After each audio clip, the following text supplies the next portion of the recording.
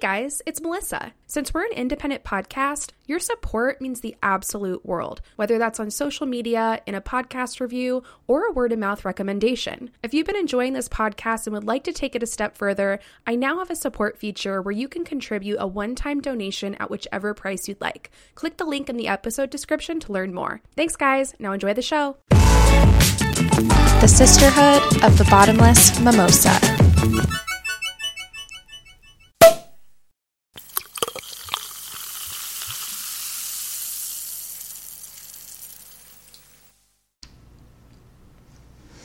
Hello, Melissa. Hey, CJ. Hey, listeners. All 12 of you. How you doing? Thank you for coming back to the Sisterhood of the Bottomless Mimosa, episode 8. Woo! Title yet to be determined, depending on what comes up. Exactly. But I can't believe we're already at 8. That just seems crazy to me. And that's not even counting the mimisodes. So technically we're at 10. And this is more than I've ever done in my life. Like, this is more effort than I put into, like, my jobs. Well, keep it up. We want to get to at least 24 episodes. Listeners. Double where we're at now. Hell yeah. We just discussed before we started recording that neither of us has anything super exciting to talk about. So we're boring, and we're just going to hop right into the beverage review. The Bev review. This is true. Do you want to go first? Should I go first? Yeah. Yes. Okay, so I am drinking a beer today. Because that's just what I have in my fridge, and I started drinking these early morning, and I've been going strong all day, so I figured why switch it up when it's been going great. So this is a beer called Pico to Mexico, which, let me just tell you, spoiler alert, it goes really well with my woman today. Which was not intentional, but now that I'm reading it, I'm like, oh my god, how funny. But this is a beer from Golden Road Brewery, and it's a cucumber lime lager with a hint of habanero. Ooh. And it's bomb. Damn, that sounds great. Right? But I will tell you this, I shared it, I was drinking this on Friday night too, and I shared it with a man friend, and he fucking despised it. So it might just be one of those, like, chick beers. Mm-hmm. It's very, like, light, and it has that cucumber and habanero, and it's just, like, not girthy enough for a man, you know? So it might just be one of those things that, like, I really like. But if you have, like, big balls, you might not be down. I like the adjective of girthy to describe a beer. That is so good.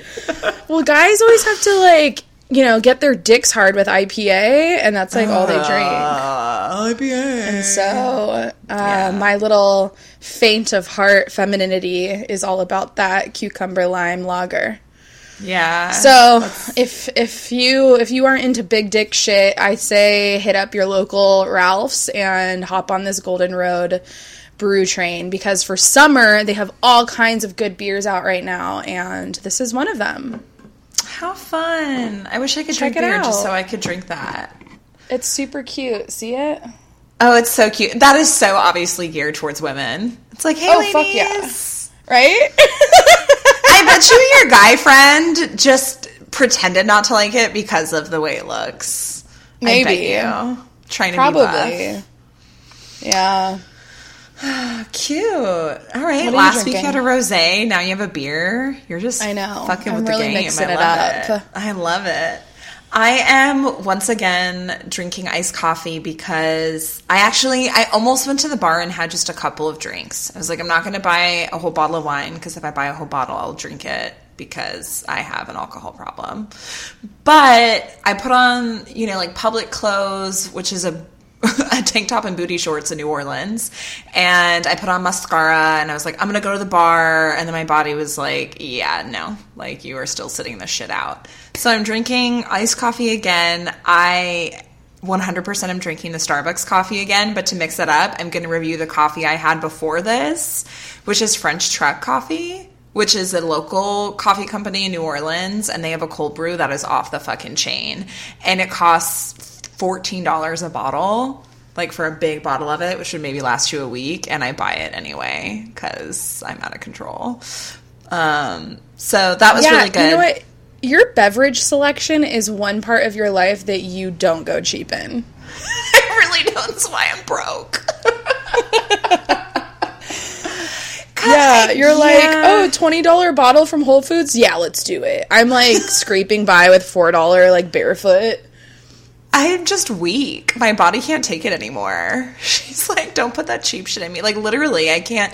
Alcohol in particular, if I drink cheap shit, I will just have the worst hangovers ever. So I just don't mess with it. True.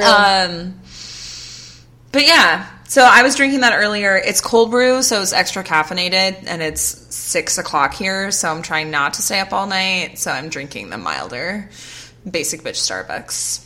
Very exciting shit. In my Gemini cup, because we all know. Cute! Love it. All right, should we go? Yeah, you're up.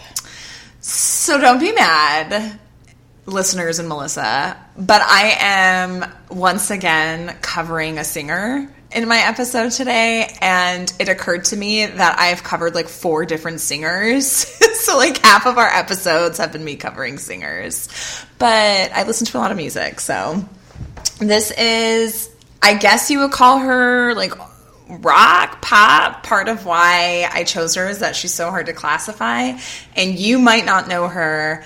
Her name is Kate Bush. Do you know Kate Bush? Don't know her. I'm so fucking excited.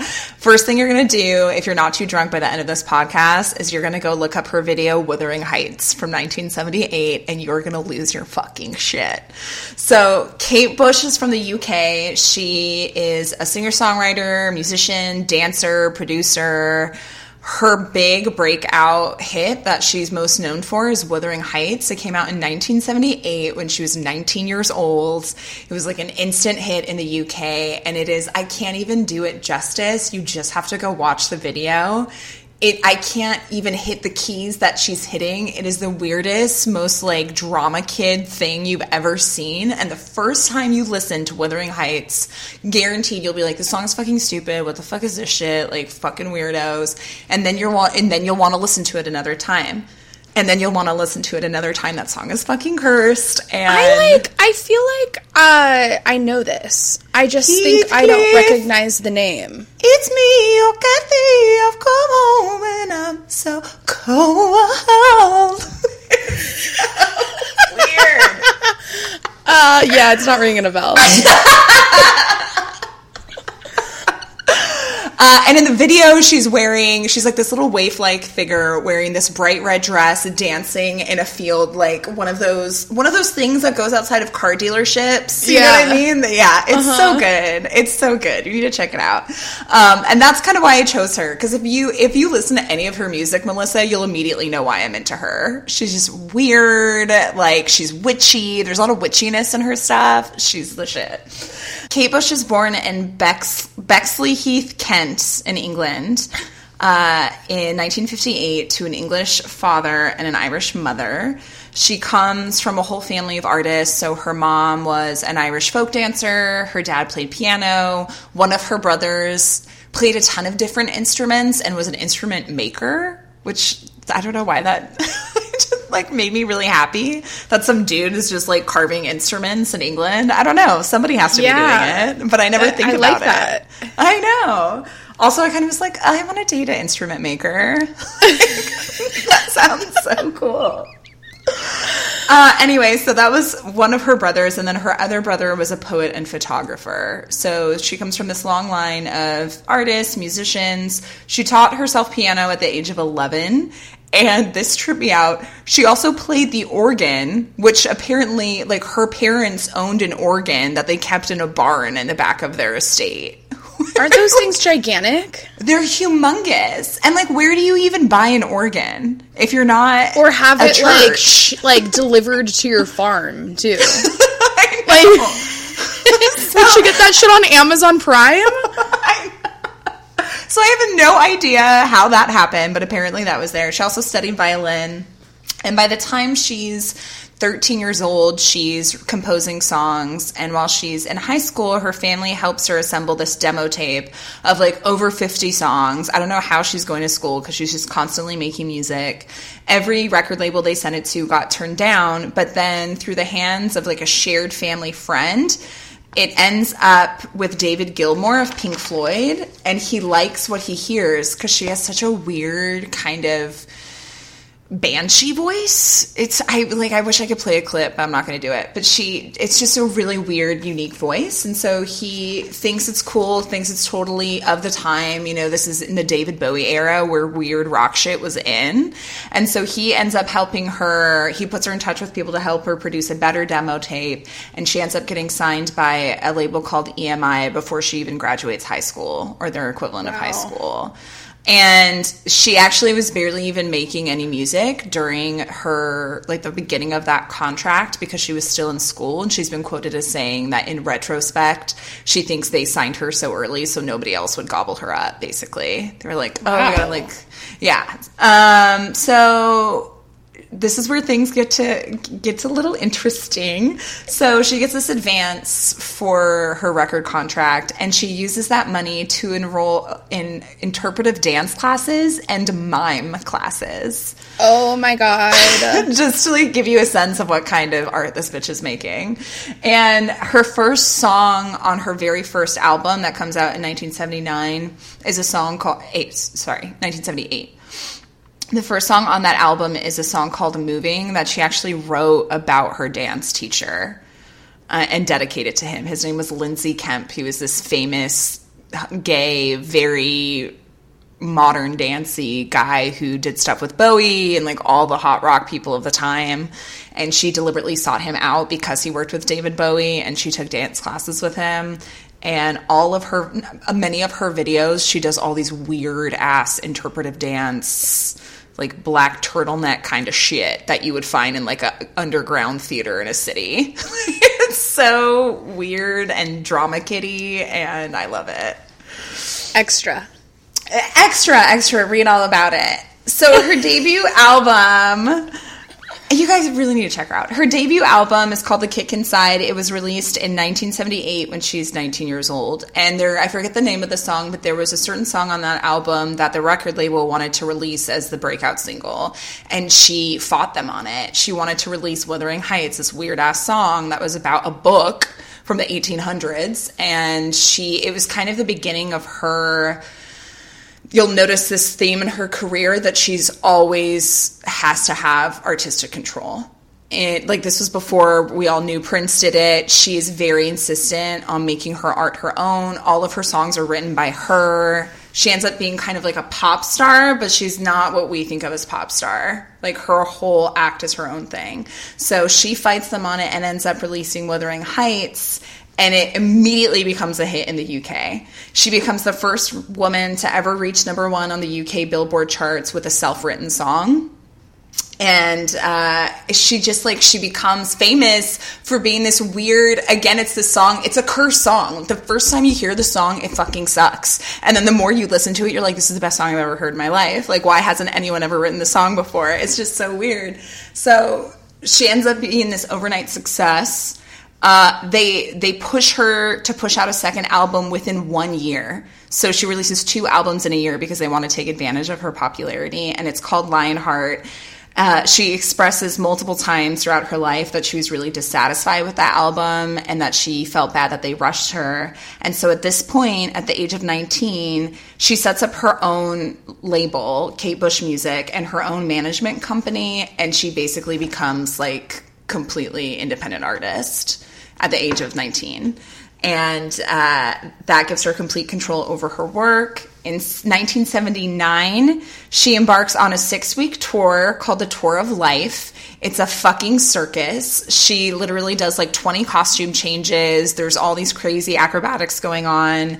Because she's not fucking around, she gets involved in every single aspect of production, from choreography to the set design to the costumes. She even is in control of staffing. Like, she really has so much control over her shit. It's one of the reasons I love her. And this is interesting. It is her first and last tour ever. So she's 19? She's 19. And her last album was released in 2011. So she has like a decades-long career. And she only ever does one tour the year her first album comes out. Why? People don't really know. Some people think she's afraid of flying. And she literally doesn't want to, like, travel in that way.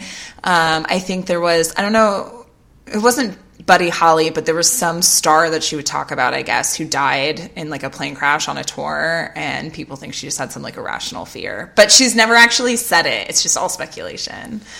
Interesting. She does end up, and I'll get to this later, she does end up doing like a residency at this theater in London in her older age, and the ticket, it's like a 22 show residency, and the tickets sell out in 15 minutes because she's never, I bet. Yeah. That she's probably like in such high demand, and it's so rare that people are like, we better fucking hop on it, dude. Yep. So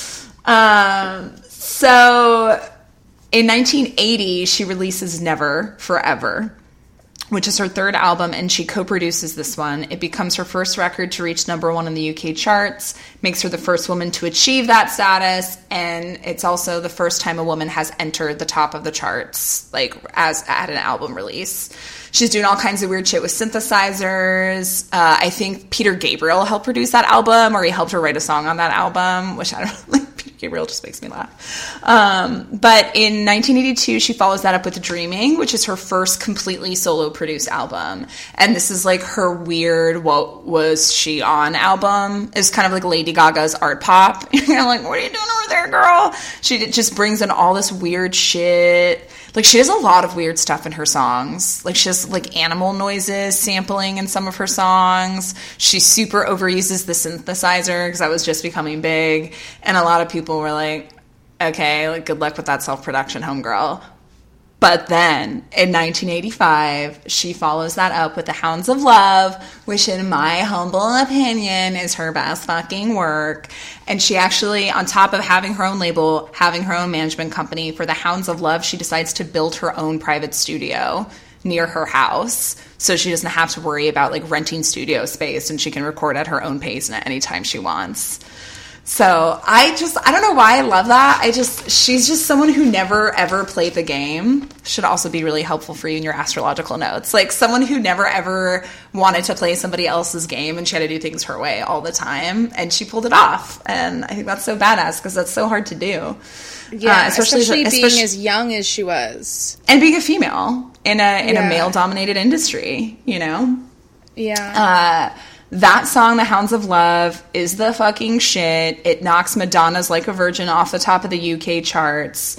Like I said, in my opinion, it's like the pinnacle of her career. But none of her music really gets big in the US, which is why you haven't heard of her. Like, for some reason, it just never takes off. That album was the first album to kind of, like, get some traction in the US from Kate Bush. So, how did you hear of her? So about a year ago, I was suffering from insomnia because I had to take a drug test. I couldn't smoke any weed.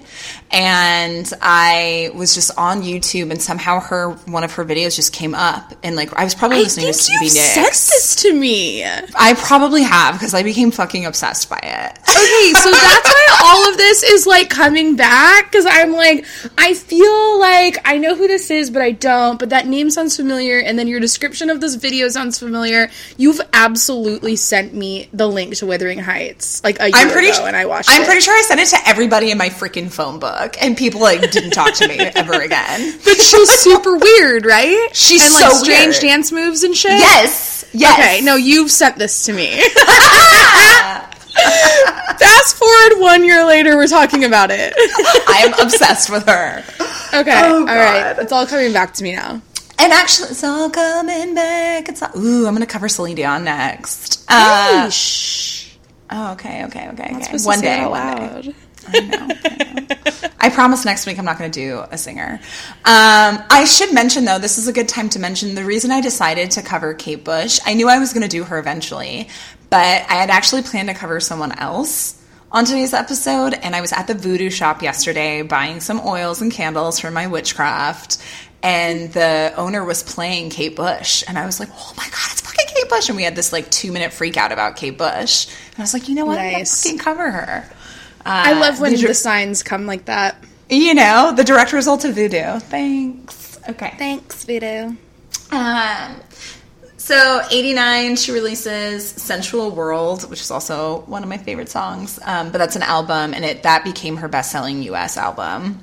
I don't know why, but for some reason the U.S. finally caught on to her. But she never really does get, like, I don't even think she breaks top 20 or even top 100 in the U.S. Like, she really doesn't get popular here.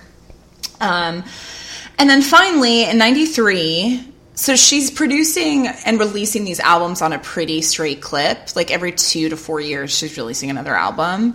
In 93, so 4 years after her last album, she releases The Red Shoes. She also, and this I found out from the Voodoo Man, she also made a short film with Miranda Richardson. She's like a famous, now older English actress, called The Line, the Cross, and the Curve. Kate Bush wrote, directed, and starred in this film. So like before Lady Gaga was doing these giant cinematic music videos that were like 25 minutes long, Kate Bush was literally creating, directing, writing these like side movies to go with her albums, on top of dancing and producing and writing all of her songs. Out of control. And then she disappears. She just, like, completely drops off the face of planet Earth. I mean, she's, like, alive. She's not missing. But she isn't heard from. She becomes a recluse. She becomes this enigma. She doesn't release another album for 12 years. She just, like, drops The Red Shoes, and then she kind of just goes into hiding. In 98, she has a son, but that's still like 5 years after the release of her album. So it's not like she had her baby and then she just decided to be a mom. Yeah. She just like fell off. Nobody really knows why, because she's so secretive. She hardly ever does interviews or anything like that. But there's some speculation around this time her guitarist, like her lifelong guitarist, Alan Murphy, passed away, as did her mother. So people think that she kind of was just going through personal stuff and just, like, retreated. But then finally, for whatever reason, in 2005, she releases another album called Ariel. And then she doesn't release another album again until 2011. That album, it's her last album to date, is called 50 Words for Snow. And all of the songs are set against a backdrop of falling snow. So, like, every single song is somehow related to snow. And Stephen Fry, Stephen Fry is this famous comedic actor from Britain. You probably know him even if you don't know his name. There's this track on there, I forget what it's called, where he's just, like, reading words related to snow. That's, like, the whole song is him reading words related to snow and her, like, singing in the background. Yes. So, she's so fucking weird. She's so strange. And I'm going to talk about that part in a second, but to wrap up her kind of like life story, in 2012 when the Olympics were in London, she was actually invited to sing at the opening ceremonies and declined. What the fuck? Like, who declines singing at the opening ceremonies of the Olympics? That's like I don't know. Fucking that's like the biggest stage that you could ever be on. She's like, no, I'm good. And then in 2014, she announced her 22-night residency in London at the Hammersmith Apollo. And like I said earlier, tickets sold out in 15 minutes. And that was sort of like her first and last set of live performances since the 1970s. So, you know, it almost seems like she's one of those artists that wants to be an artist on her own terms. Exactly. It's like, oh, I know you guys like me, and I know that, like, I could probably make a lot of money, but, like, it's just not in alignment with where I'm at right now in my brain. We're like, love that. You know who? Every other person is, like, taking up those opportunities. Yeah. Well, fuck, because like, yeah, like, she's very selective. I actually was thinking a lot about Yoko when I was reading up on her. Yeah. Just kind of, like, doing her own weird shit. Like, whatever, just out there. I think that was the last, that's kind of like the last anyone's heard of her was 2014. She did that residency and, like, mic dropped and walked out of there. So I want to talk a little bit about her music style. in her songs. So why I love Kate Bush, why so many people love Kate Bush, is because, again, she's just, if you listen to her music, if anyone listening listens to Wuthering Heights or any other of her songs, it's really hard to A, describe what kind of music she sings, and B, like, who her influences are. Like, she's just completely one of a kind. She's just a fucking weirdo doing her own thing. Also, she definitely writes, like, some personal songs, but most of her songs are about external things and, like, really fantastical things. She sings a lot about literature, obviously Wuthering Heights. She has a song about Elvis. She has a song about Houdini. She has a song about Joan of Arc. She has a song... She has a song about this guy named Wilhelm Reich, who thought that you could control the weather with this giant machine that, like, harnessed invisible energy. Like, all of these rando people. She writes songs about, like I said, she has a whole album about snow. She has a song called Breathing, which is literally about a fetus. It's, like, it's written from the viewpoint of a fetus inside its mother's womb, singing in, like, a post-nuclear apocalyptic world, being afraid to breathe the air outside. Dude, where is your head at when you sit down and you're like, it's time to write a song? Right, and I kept trying to see, I Googled, like, Kate Bush, drugs. I was like, was she on drugs? Like, I can't find anything that she was, like, a rock star on heavy psychedelics or cocaine. Like, this is just who she is. She's just thinking about weird shit all the time. She's such a freak. I love her. And then quickly, similarly, the way she structures some of her albums is very artistic. So Hounds of Love, this is back in the days of cassettes. It's the early 90s. Hounds of Love, side 1 was, like, accessible pop songs. And then side 2 is called The Ninth Wave. She took the name Ninth Wave from an old English poem about King Arthur, and that whole side is 7 interconnected songs that just, like, weave into one piece of continuous music.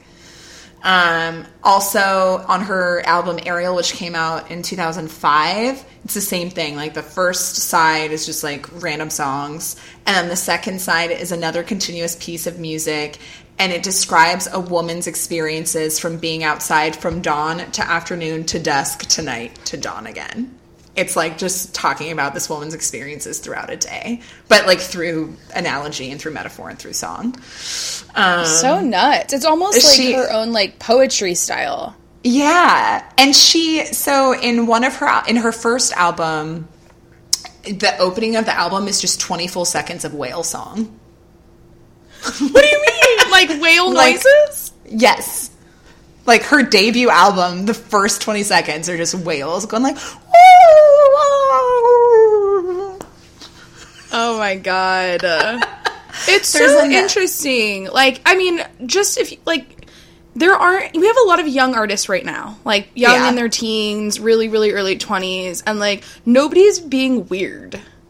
Like, you almost have to, like, wonder, like, I mean, you know, it was a long, long, long time ago, but, like, she must have been in a really confident place and really secure with herself to be bringing that level of, like, weird as fuck at that type of an age.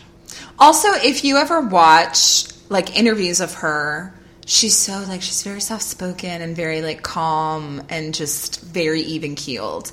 But then if you see any of her performances, or you see any of her videos, she turns into, like, this wild woman when she's performing. Like, her eyes are wide. It's like she has 2 different sides to her. She has her performance side, which is totally fucking nuts, and she just does it without any shame or any insecurity. But then her normal side is just, like, very quiet and very, like, yeah, blah, blah, blah, blah, blah.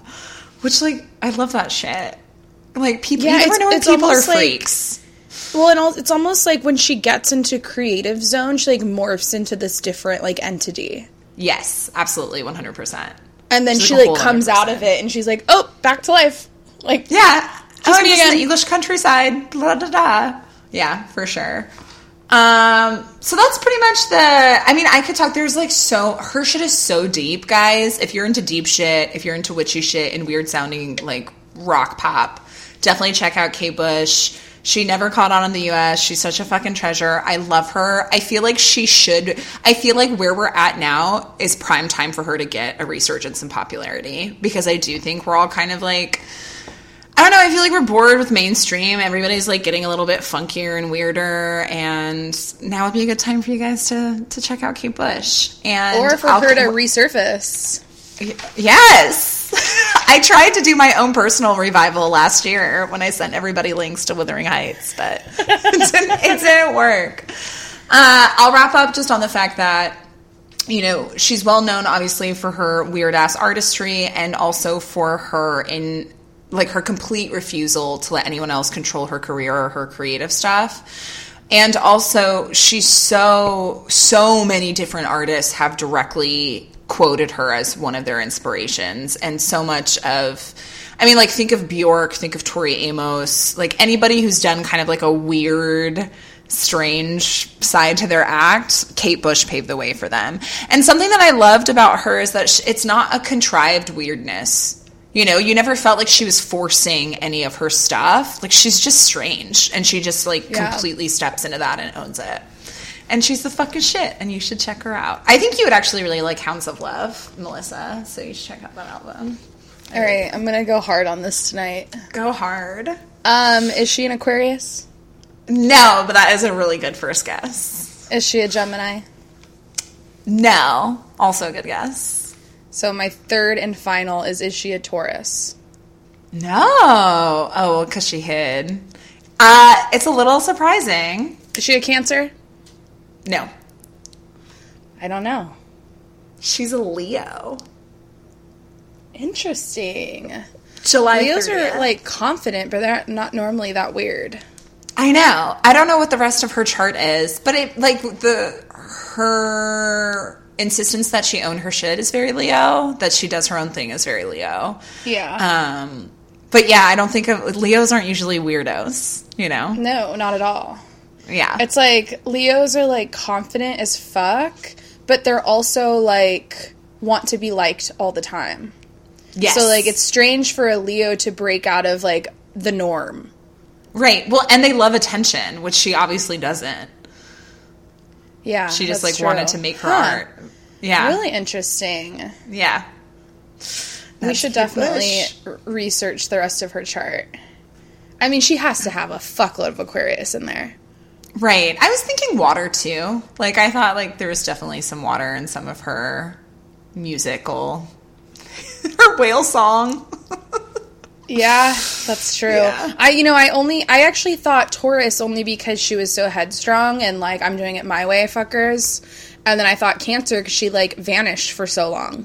Right. Yeah, right. I know. That would have been my first guess. Can vanish, too. Oh, yeah. Bye. They're out in space. My first guess probably would have been Cancer or Aquarius. Those would have been my top twos if I didn't know she was a Leo.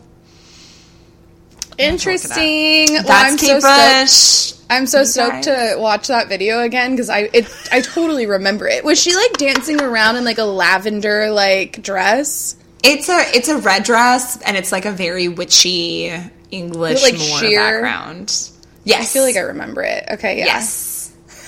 And fucking bonus, there are 2 versions of that video if you're feeling really excited about it. There's another version where she's in a studio dancing in a white dress, which is also really good. It's so good. So check her out, guys. Crazy. Kate Bush. Check out the bush. Woo! Woo! So, today I am talking about a very special lady known by the name of Frida Kahlo. Yums! Which, like, everybody has to know who she is. But if you don't, she's considered one of Mexico's greatest artists, who's known for her self-portraits, feminism, and her marriage to the biggest fuckboy of all time, Diego Rivera.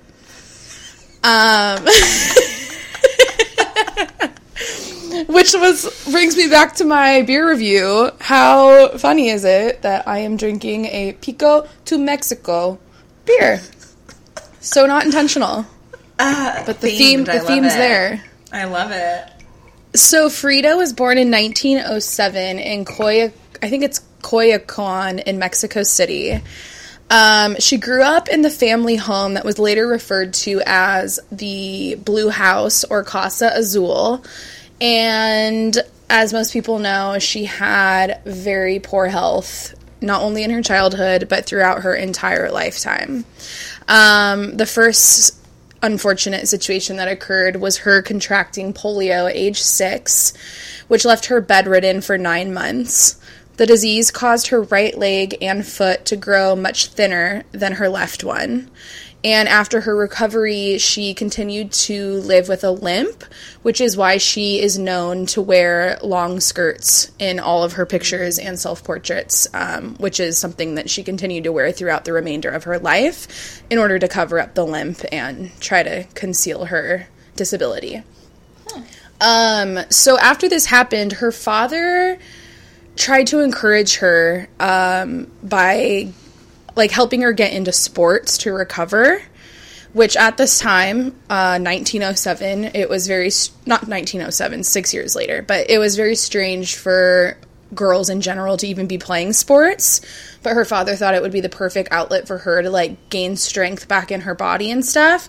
And so she played soccer, she swam, and she even did wrestling. Which I swear, so many of the women I've covered have been, childhood wrestlers. Wow, there's a lot to be analyzed. I obviously secretly want to be a singer, and you secretly just want to beat people's asses. I know, right? It's so strange. I swear Julia Child was, small game hunting when she was a kid. Alicia Napoleon was, doing kung fu and, wrestling fucks. Pink was, learning how to snap wrists. It's insane, the themes that are happening with my women. And yeah, Frida was, fucking wrestling fools with her gimp leg and all. Oh, wow. God bless her. Yeah, I know. So, she attended a school called the National Preparatory School in Mexico in 1922 and was one of 35 female students that were enrolled. And she immediately became well-known at the school due to her outspokenness and her bravery. So she was a little bit of a mouthy kid and never held back, getting a little sassy out in the playground. And it was at the school that she met the famous Mexican muralist and communist Diego Rivera for the first time. He was working on a mural called... Boo! He was working on a mural called The Creation on the school campus, and although he was 20 years older than Frida, she often watched him paint, and she would tell all of her friends at the schoolyard that she would be marrying him someday. Boo. Sorry, Diego Rivera fans. Sorry. We don't like him. So that same year, she ended up joining a gang of students that shared similar political views as she did, and they were part of the Young Communist League and also the Mexican Communist Party. And during these political adventures, she ended up falling in love with the leader of the group, whose name was Alejandro Gomez Arias. And one afternoon, while traveling with him on a bus, her second unfortunate accident occurred, which was when the bus collided with a streetcar and Frida was horribly, horribly injured. A steel handrail impaled her through the hip and her spine, and her pelvis became fractured. This accident left her in not only a great deal of physical pain, but also psychologically, it really fucked her up. Yeah. So, yeah. Did anything happen to her boo? I don't know. I think he was injured also, but no one ever spoke of that guy again. Oh. So... He gone. Yeah, he lived. He didn't die or anything. But I think the accident left her. She was the one that got it the worst in the accident. Right. So everyone was just kind of whatever, Alejandro. Jesus. So that was her second, fuck, dude, you get polio when you're 6, and then when you're in high school, you get a freaking handrail that went through your entire body, shattering your spine, your pelvis, what the hell? So she was injured so badly that she had to stay in the Red Cross hospital in Mexico City for several weeks. And then after she left the hospital, she had to wear a full body cast for 3 months. Wow. So to kill the time and to alleviate the pain, Frida started painting. This was like what inspired her initial entry into being an artist and a painter. She ended up painting her very first self-portrait the following year. And she was quoted to say, "I paint myself because I am often alone and I am the subject I know best."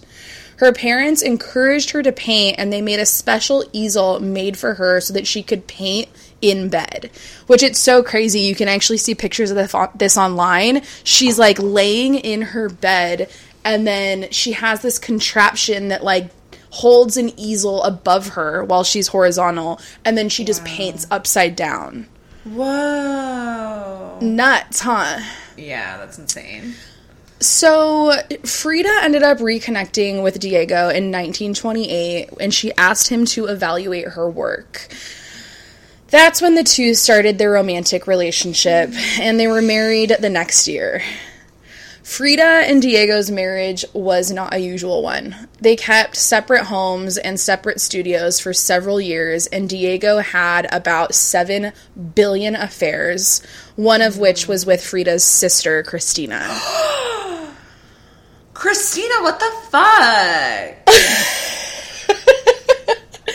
Frida was, like, so horrified and distraught over the affair that she ended up just, like, chopping all of her hair off to show, like, her desperation to the betrayal of, like, not only her family member, but her husband.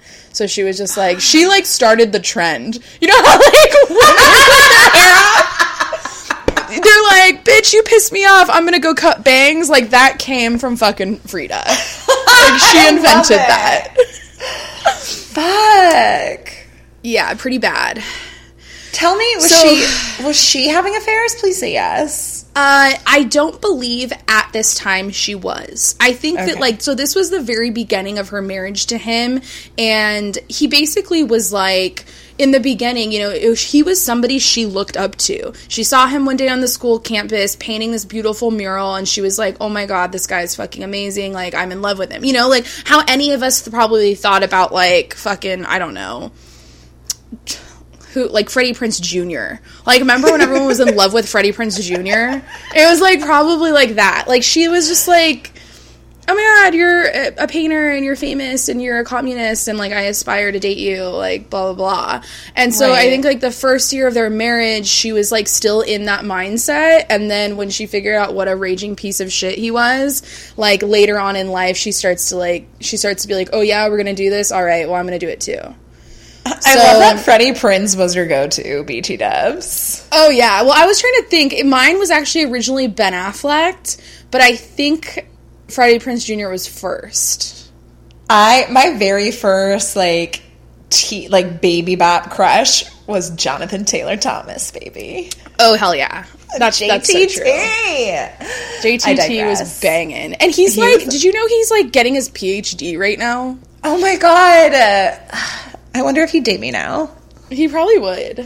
He looks exactly the same. I don't know if you've seen him. He looks like he also hasn't grown an inch.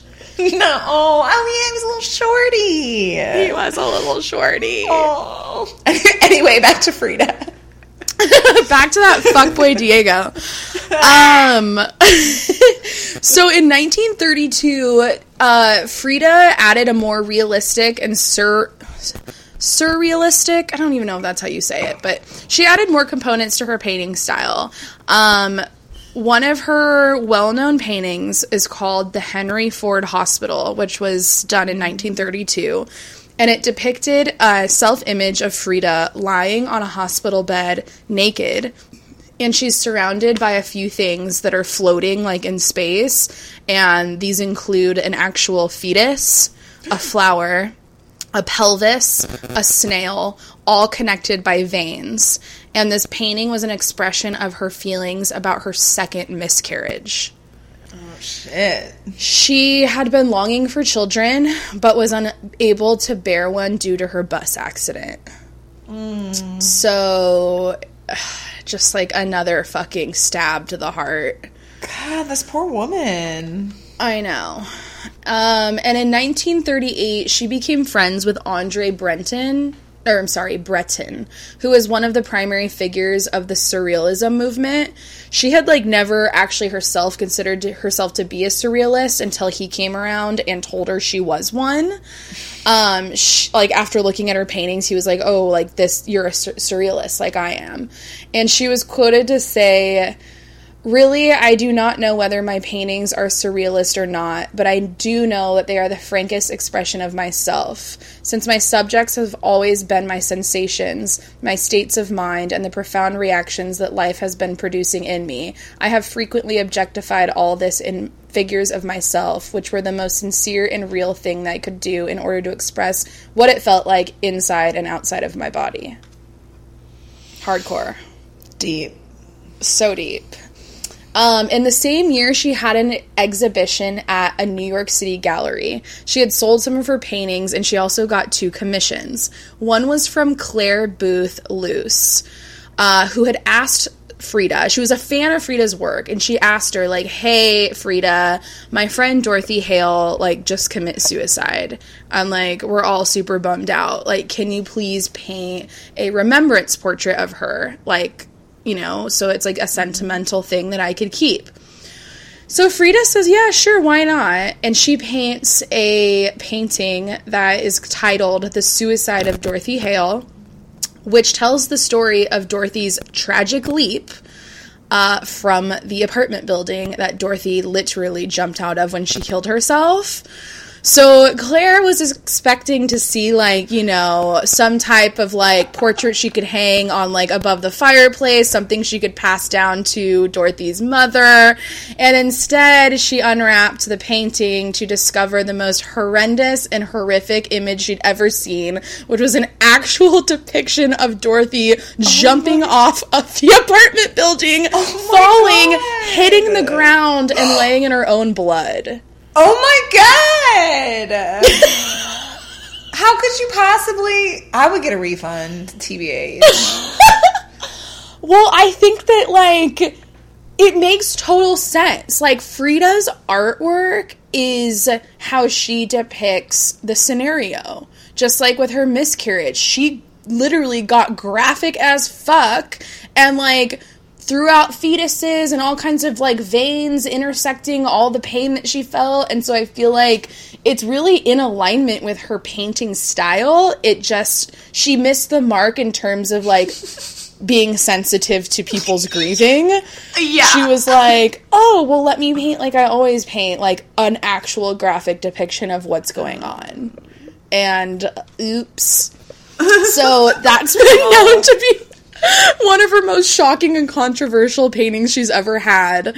The very next year in 1939, she and Diego got a divorce, and she painted one of her other most famous paintings, which is called The Two Fridas, and it shows her 2 different personality types. One is the traditional Frida with a broken heart, sitting next to, like, an independent, modern-looking Frida, and they're both holding hands, and they both have visible hearts. The heart on the traditional Frida is cut open and torn, and the main artery, which comes down to the right hand of the traditional Frida, is cut off by the surgical pincers that she's holding on to. And the blood, like, keeps dripping on her white dress, and she's basically in danger of bleeding to death. I just really love how uplifting all of her images are. Just so positive and... I mean, I don't, but, like, she wasn't aiming for uplifting. She was I love it. Here's my bleeding heart on the canvas. Like, this is what I'm fucking going through. Like it or don't like it, but, like, this is it. Well, like, literally, this is it. Going through so much, it sounds like. Yeah. So, a year later, her and fuckboy get remarried. It doesn't last long. Their second marriage is just as horrible as the first one. They continue to live in separate lives, separate houses, and both of them basically just fucked whoever the hell they wanted at any given time. Like, it was just, like, basically an open marriage at this point, a free-for-all. Just get your dick wherever you want to get your dick. Her as well. So in the year 1944, Frida painted one of her most famous art portraits, which was called The Broken Column. And this painting depicted herself naked and split down the middle. Her spine is shown to be shattered, and she's wearing a surgical brace with nails all throughout her body, which is the indication of, like, the constant pain she's been going through. And during this time, she had had a few surgeries and had to wear special corsets to protect her back spine, and she had been, like, seeking, like, tons of medical treatment for her chronic pain, but, like, nothing was working. So, like, this woman was just in fucking, like, physical agonizing pain 24/7 nonstop. Wow. Her health continued to worsen in 1950, the year she was diagnosed with, I think it's pronounced gangrene, which is, like, a really foul disease that you get in your feet. So she got it in her right foot, and it resulted in her having to amputate the entire leg. God. It just, like, never ends. Yeah. So again, she was bedridden for, like, the next 9 months. She had to stay in the hospital forever, have multiple surgeries, but still she continued to paint and to work. In the same year, she had a solo exhibition in Mexico, and although she had, like, limited mobility at that time, she showed up to the opening ceremony. She arrived by ambulance, she welcomed all of the attendees, and she celebrated the ceremony in a bed that the gallery set up for her. A few months later, she had to have another surgery. That's when her leg got amputated. Wow. So I guess it wasn't amputated before then. It got amputated after then. But, yeah, pretty bad. So, obviously, with her poor physical condition, she became really depressed, and she started to have, like, suicidal tendencies. Just, like, make this shit fucking end, you know? But despite her, like, really horrible health issues, she continued to be active with political movements. Her final public appearance was a demonstration against the U.S.-backed overthrow of President Jacobo Arbenz in Guatemala. And about 1 week, or a little bit of time later, which was, like, 1 week after her 47th birthday, she passed away in her blue house. So she was 47 years old, which is so young. And how did she die? She was reported to have died of a pulmonary embolism, but there is a lot of speculation that she died of a suicide. Right. So I don't know that anyone's officially said if it was one way or the other. Wow. So really fucked up. But her fame continued to grow after her death. Her blue house was opened as a museum in the year of 1958. In 1970s, the interests of her work and life were renewed due to the feminist movement, as she was viewed as an icon of female creativity. And in 1983, a book was published about her, the biography of Frida Kahlo, which drew more attention from the public due to this great artist. And in 2002, a movie named Frida was released, which was nominated for 6 Academy Awards and won for Best Makeup and Original Score. So her whole life is sad, which, like, I hate to be, like, the bearer of all the most depressing news, but, like, that was her whole life. Yeah. And as, like low and horrible as it is, I wanted to now, like, take a minute to talk about, like, the positive about her, which, like, it's hard to grasp too much positivity when I go through her biography. It's upsetting. It's sad. It's, like, somebody getting kicked down over and over and over again while trying to get back up and ultimately not surviving and, like, living a very short life, even though they probably could have been so successful, like, for many more years. So I wanted to talk about there's, like, these 4 things about her and being known as a feminist, which, like, I didn't realize that she was considered a feminist icon. And, like, especially reading so much about her, like, really horrendous marriage to Diego Rivera, it was kind of hard to, like, find the feminism, being that she had stayed in, like, a very horribly toxic and abusive relationship where she was kind of, like, dominated by this fucking ridiculous male figure, and just kind of let it happen too. And, you know, leaving the marriage and then going back to it again. It's like your worst nightmare. So, like, I was, like, wondering, like, you know, what do people think that makes her a feminist icon. And I found this really cool article that was written by somebody named Maddie Crehan, and it's posted on a blog called Rosie. And so this is directly from her article, but I thought she made really incredible points that were worth mentioning on the episode. So number one for reasons why Frida is a feminist icon. One, she defied gender stereotypes. She was known to smoke. She boxed and wrestled. She won tequila challenges against men. And she one time dressed like a man in a family portrait next to her mothers and sisters who were wearing dresses. Yeah. And you can see this picture online. It's really fucking hilarious. She's wearing like a full-blown man suit. Her family picture, all the women are wearing the women's dresses, the men are wearing the men's suits, and she's like one of the men. Yes. So she also refused to alter her like quote unquote masculine features, which include her infamous unibrow, which she has painted in like all of her self-portraits, which is another point to this, you know? Like she has this, so to speak, masculine hair on her eyebrow, and she even has like mustache as well. And one, she doesn't get rid of either of them. She just works it her whole life. And two, she even highlights it in all of her paintings. Yeah. Like, hey, fucking look at my face. I have a mustache and a unibrow. What are you going to do about it? So that was number one. Number two is that she was openly bisexual. She had multiple affairs with both men and women through her marriage to Diego, and she made no apologies for her sexual choices. One of her most notable affairs was with the entertainer Josephine Baker. Ooh. Getting it on. Number three, she painted real women and real experiences. She chose to paint the raw and honest experiences that so many women faced, which included abortion, miscarriage, birth, breastfeeding, and death. And then number four, she defied her destiny as a victim. Like, although she experienced, like, an immense amount of suffering in her life, she maintained strength and survival throughout it all. And though there was always a sense of, like, despair and suffering in her self-portraits, her actual, like, the gaze in her eyes always remained, like, defiant and fierce. Yeah. And, like, you could see that in all of her paintings.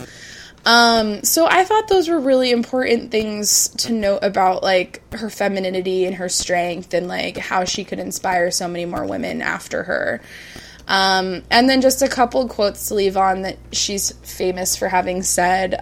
One of them is, "Pain, pleasure, and death are no more than a process of existence. The revolutionary struggle in this process is a doorway open to intelligence." The next one, "I am my own muse. I am the subject I know best, the subject I want to know better." And the last one, "There have been two great accidents in my life. One was the trolley, and the other was Diego. Diego was by far the worst." Damn! Diego was by far the worst.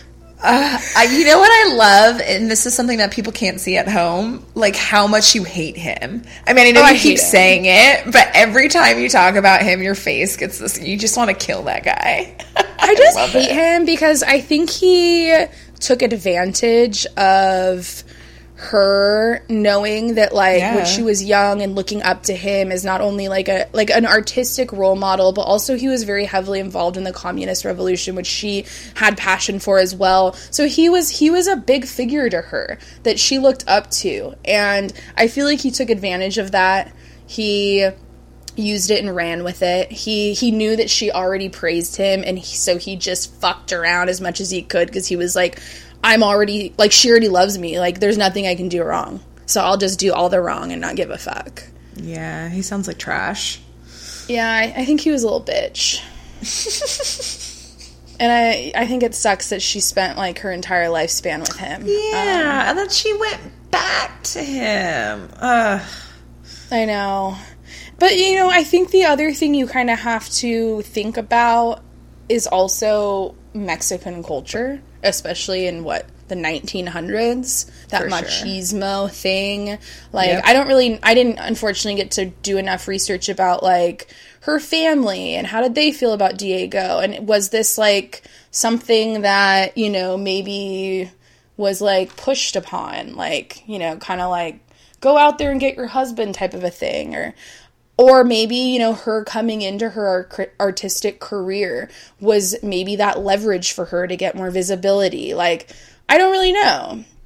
I think there could have been a lot of other things in, you know, in the background that we don't really see or know about that could be influenced by all of those things. Yeah, for sure. It's complicated. It always Super is. complicated.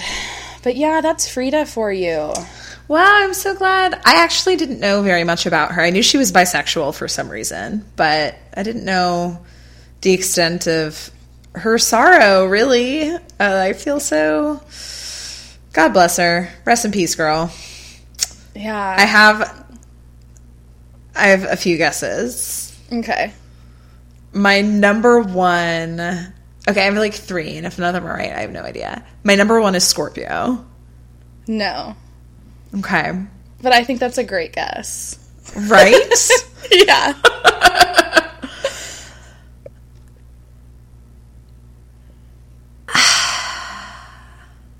I want to guess Gemini, but she can't be Gemini, or else I would already know that. Is she a Leo? No. She's a water sign. And she's not a Scorpio. She's a Cancer. She's a Cancer. Okay. I can see that for sure. I definitely thought Scorpio because of the art you described and just a lot of things you said, and like continuing to return to him. That's a very fixed sign thing to do.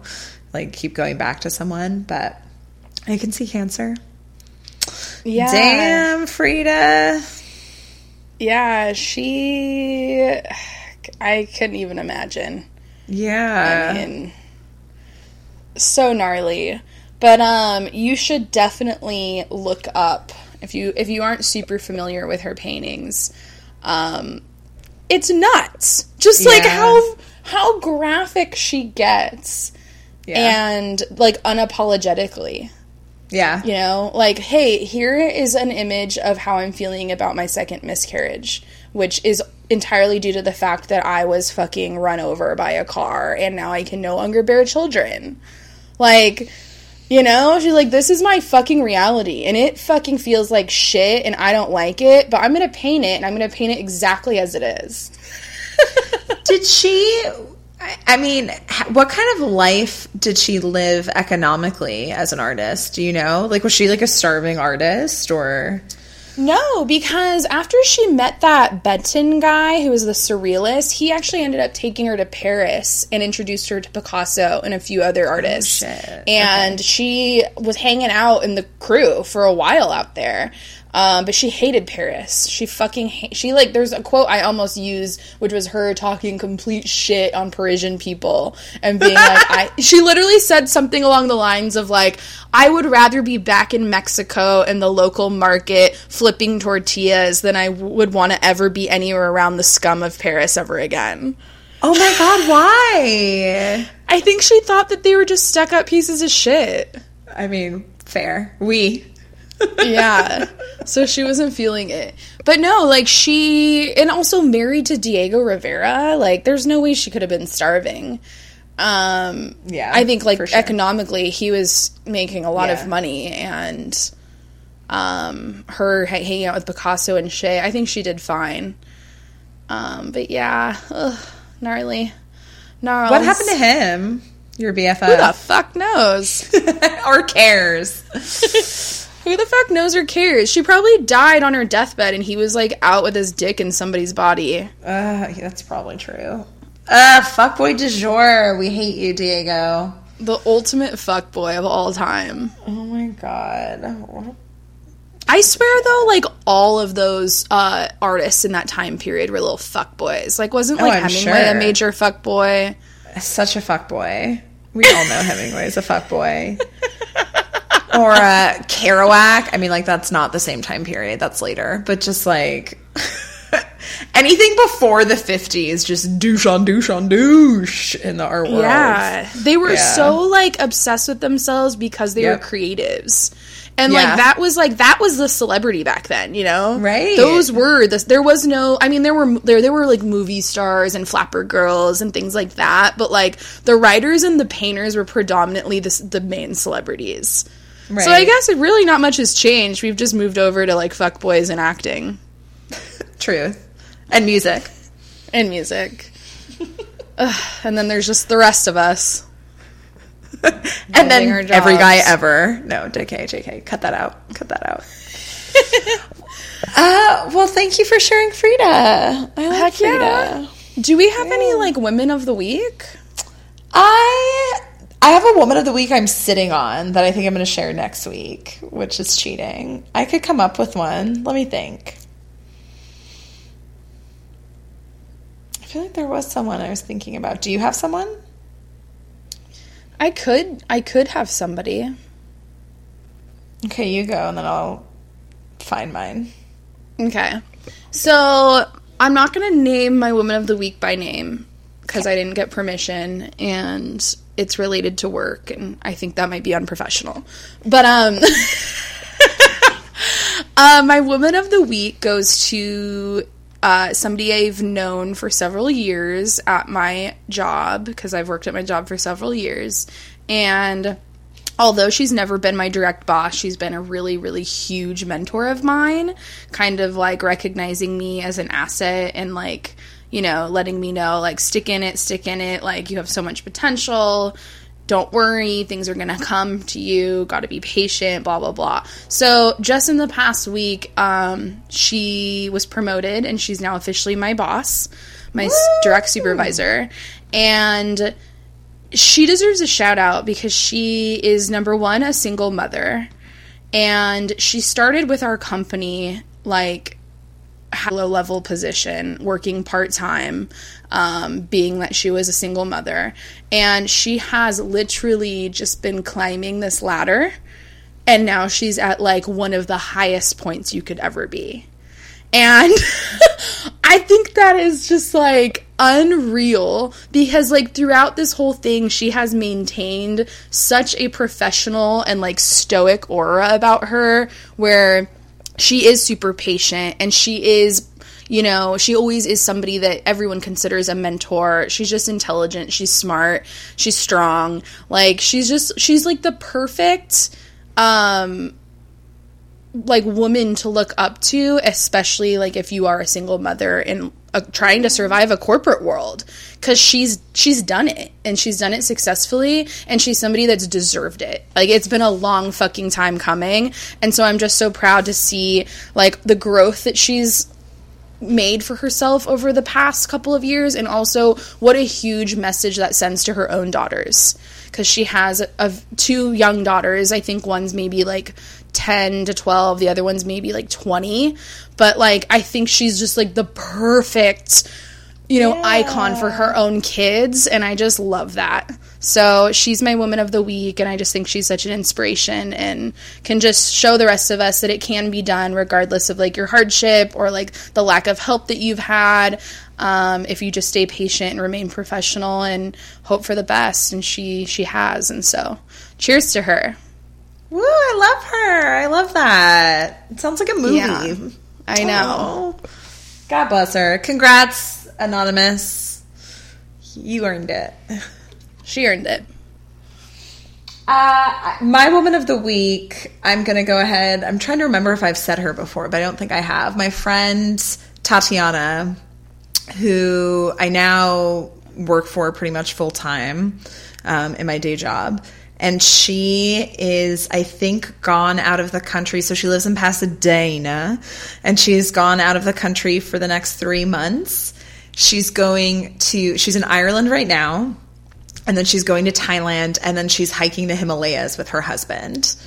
And ever since I've known her, she has been doing crazy travel stuff, such as that. Last year, she went to Antarctica.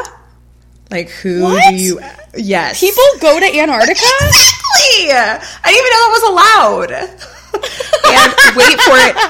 And wait for it. So she has, like, a penguin onesie. And she literally jumped into the Arctic Ocean in her penguin onesie and like got it on film while she was in Antarctica. Because why the fuck not? That's fucking nuts. Who the hell, number one, goes to Antarctica, number two, jumps in the Antarctic Ocean? Isn't that insane? It's insane. And if we're going to be talking about her, I might as well fluff her up a little bit more. So she went to Antarctica and swam with the penguins. She's all over the world right now. And she also does, or she used to do a lot of Tough Mudders. And she's actually more than once competed in World's Toughest Mudder, which is like, you can only get into that if you did a Tough Mudder and got like a certain placement. Like you have to, it's like invitation only. And she's done a lot of those. So she's just, in many ways, completely out of control in the best way. That's so cool. She is in Ireland. I know, right? Is that nuts? Oh, I want to go to Ireland. I know. I do too. That would just be like straight up batshit craziness. Yeah. So and then much just to live go music. I know. Like, I'd die. I actually went there when I was 17. But it was cool. But, you know, like, it was with my family. It was with my dad and my uncle. Oh, yeah. You know? All vacations like that suck. Yeah, you know, I was like, okay, cool. But I'd love to go as an adult and just have a fucking blast. We'll do it. Yeah, rampant. You guys share this podcast with your friends so that we can make money off of it, and then we can record episodes from Ireland for your delight. Yes! Anyway, so Tatiana is my woman of the week, and I can go on about her, but those are the highlights. Woohoo! Go Tatiana. Live your best life. She really fucking is. So, all right. We actually did okay. It wasn't like I think we were afraid it was going to be longer. I mean, this is long, but not for us. This is about normal. Yeah. Cool. Right. And you know what? We got through an entire episode for the first time ever without either of our microphones clipping. Did we really? That's according to our stats. Nobody's microphone clipped today. Oh my god! I'm gonna whisper for the next like 30 seconds in case I break it.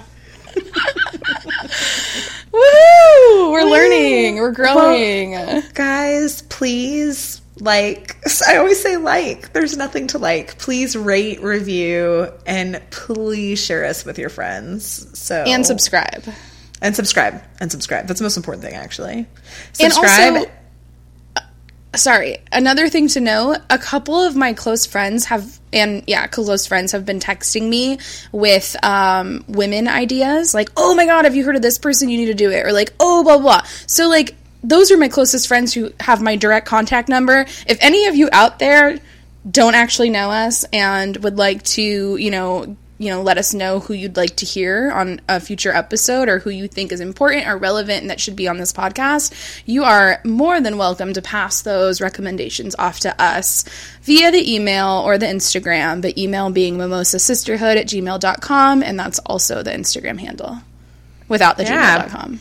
Please. Also, even if you have Woman of the Week stories like that, if you want to share, I'd be happy to do that too. I think that'd be really cool. There's some woman you want to give a shout out to that we can shout out at the end of an episode. Yeah. Cool. All right. Well, until next week, y'all. Until next week. Bye. Bye.